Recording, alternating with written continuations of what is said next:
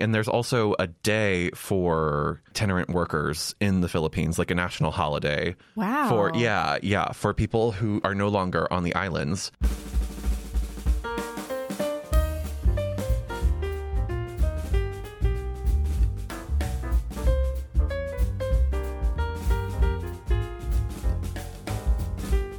Welcome back to another episode of Sterling Municipal Library's podcast, All Booked, where we talk to you about books we'd like to recommend. And Jake is joining us to talk about the book Concepcion, which is about, it's multi-generational, right? Yeah, very much so. So how about you describe it for us? Okay. Well, it's actually kind of funny because we're ordering it for the collection because we don't have it yet. And Lisa Coker, who does most of our book ordering, asked me, is this... she said, I can either put it in memoir or I can put it in one of the 900s for history of ethnic groups in America. Mm-hmm. And I was like, honestly, flip a coin because it's pretty much 50-50 both of those things, because it is a family history that is then very deeply tied into the history of the Philippines. So he traces his family roots all the way back to his family was... One of his great relatives was something like a sultaness or something like that. Oh, wow. Yeah, so she was royalty back before the islands had been converted to Catholicism, and she was one of the first people to convert to Catholicism under the Spanish. And so it's actually kind of a unique story because their family was actually quite rich in the Philippines before they moved to the States. And so you follow, all the way through Muslim conversion of the Southern Islands, and then to the Spanish arrival, then to the U.S. colonialization, then to the brief Japanese occupation, and then to independence. And you see the whole history. That's what I was telling Jamie about it. And I was saying I learned a lot from this book, which I really appreciated too. Yeah. And what was the author's name again? Albert Samaha. Okay. Mm-hmm. Yes. So I know you read a lot of nonfiction. Mm-hmm. How did you discover this one? This one, honestly, it had a good review in the Times. So, and it was something that I had been interested in. I read How to Hide an Empire. The author's name is escaping me, but it sort of delved briefly into U.S. colonialism in the Philippines. And this is the kind of book that I really like. It's both memoir and telling me a lot of information. So that's another reason that I was drawn to it. And what was his experience like emigrating to the United States? So he actually, I'm reading another thing by a Filipino American author now. So he came very young. Okay. He came very young and actually does not speak Tagalog very well, or even at all. They didn't really speak it all that much in the house. So he mostly, and he was living in the San Francisco Bay Area, which is pretty diverse. It wasn't so much that he was, the only person in the classroom or anything like that. There were other Filipino Americans there too. I think he does an interesting job of sort of placing his own family's immigration in the context of other Filipinos immigrating from the Philippines. It's something that he mentions is there's a huge diaspora of Filipinos. They work as guest workers in Saudi Arabia, obviously the States as well. U.S. colonialism left pretty good nursing schools in the Philippines, so a lot of nursing shortages worldwide are filled by Filipinas. So it's interesting. And there's also a day for itinerant workers in the Philippines, like a national holiday. Wow. For people who are no longer on the islands.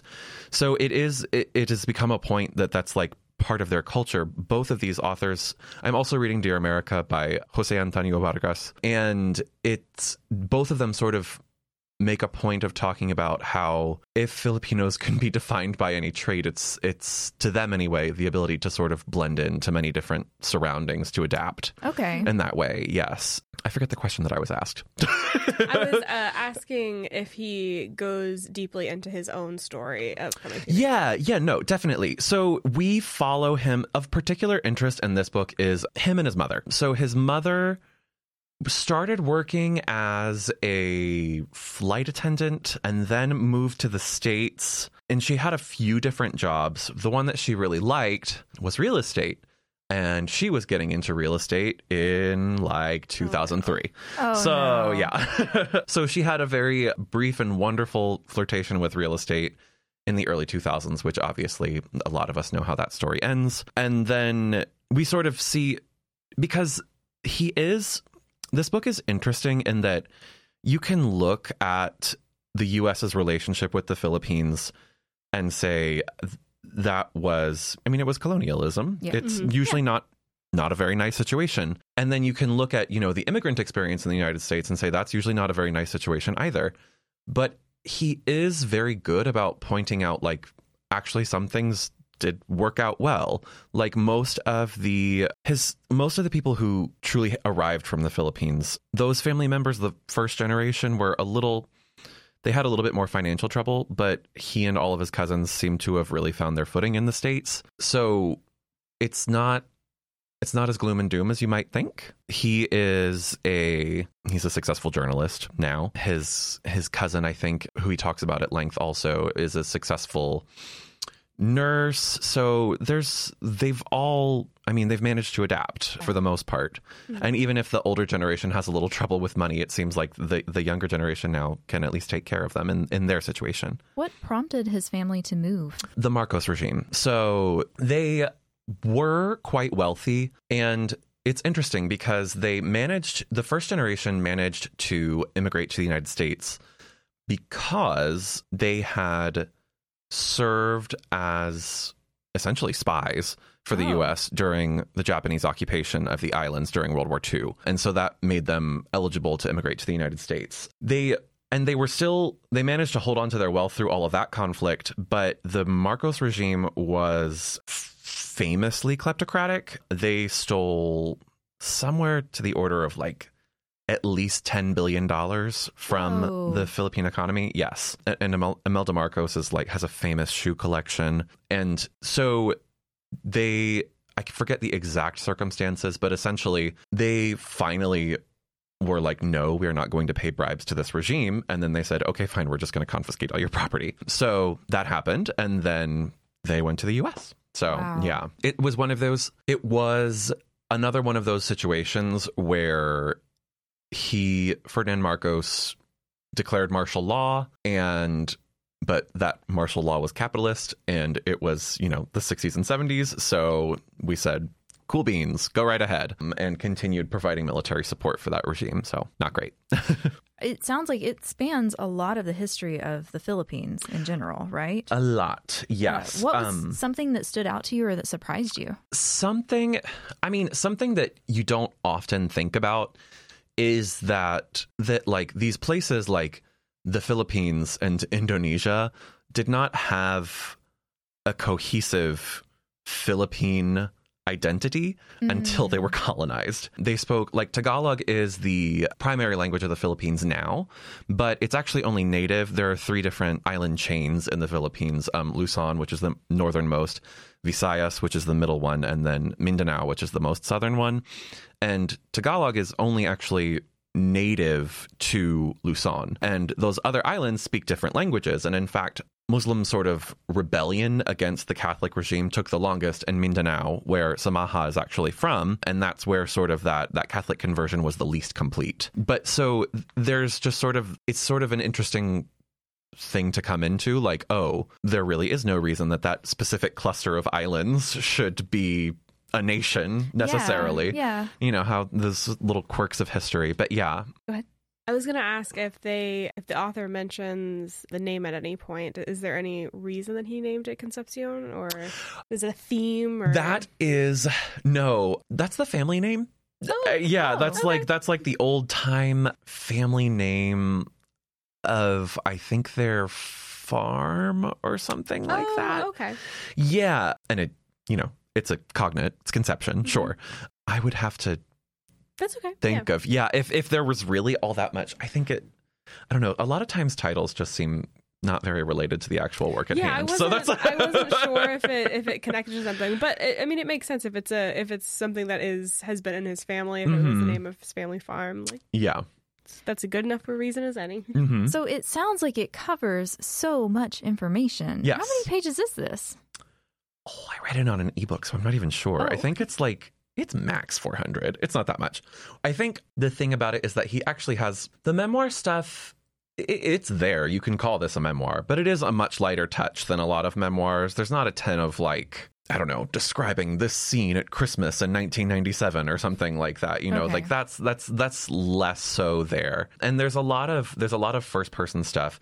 Like when he reaches the point in the sort of history telling of 1898, when the U.S. took over for Spain, basically as the colonial power presiding over the Philippines, he includes a lot of just a string of quotes that are generally awful from Americans vis-a-vis with regards to the Philippines. And Rudyard Kipling's famously awful poem, The White Man's Burden, was written in response to the U.S. gaining possession of the Philippines. Wow. So yeah. So not written in response, but it was something about the Philippines. I need to get my facts straight. But yes. So there's a lot of historical stuff in there, which I really liked. Yeah. Was the pacing slow at all, or did it read fast enough because it was covering so much information? I did not think it was. When I am learning, oftentimes I don't notice that pacing is slow, but I really don't think I was never really bored in this. Because there was a lot from this perspective that I was able to even contextualize, like within my own life. He talks about something very curious that he talks about is how when he is in high school, he adopts the mannerisms and sort of cultural touchstones of Black culture, because to him it seems as if there is whiteness and there is Blackness, and those are the two ways of being accepted in the United States. Yeah. So he mentions also something there's like one movie that was made about the Filipino American experience, so he kind of like talks about that movie a little bit too, and so it feels almost essayistic. But it's very it gave me a lot of room to think about things, so that was good too. What kind of reader would you try to match up with this book? Well, everyone. Sorry. Well, no, and the only reason I say that is because, in 1898, we got the Philippines, which eventually was granted its independence, but we also got Puerto Rico, which has not been granted its independence. And to be honest, these are portions of U.S. history that we don't really talk about. Oh, never, ever. So everyone should at least read probably one book about it. But who would I recommend it for? Anybody who likes literary fiction or memoir, anybody who likes history too, honestly. Okay. I actually usually listen to audiobooks for history. This one I actually did read, even if it was on an e-reader, but I think it was the perfect sort of blend for me to have in front of my eyeballs. So that's all the questions I can think of. Yeah. Okay. Is there anything else that you want to share about the author, or? Well, I think, so one other thing that the author really wants to explore, and it's because he kind of opens with this, is that sort of contrary to what you might think for an immigrant, his mother is a huge Trump supporter. Mm-hmm. Whoa. Yeah. So, I mean, it's unexpected, but he traces sort of those feelings. One, it's just easier for new arrivals to sort of try to identify themselves with an in-group, what they view as an in-group. And so that makes a fair degree of sense. And then also he talks about the current situation in the Philippines, which, as of recording, is still led by Rodrigo Duterte, who has killed a lot of people in their drug wars. But there's a very curious scene at one of his family Christmases where he is saying, this man is horrible. This is a bad politician. And his entire family is no, you don't know what things are like in the Philippines. He's actually doing some good, and this stuff kind of needs to happen. So it's very curious to see how attitudes differ just based on people's experiences. What's also sort of interesting is his entire family hates the Marcos regime, but until, I want to say 2018, Imelda Marcos, who was Ferdinand Marcos's wife, was a senator in the Philippines.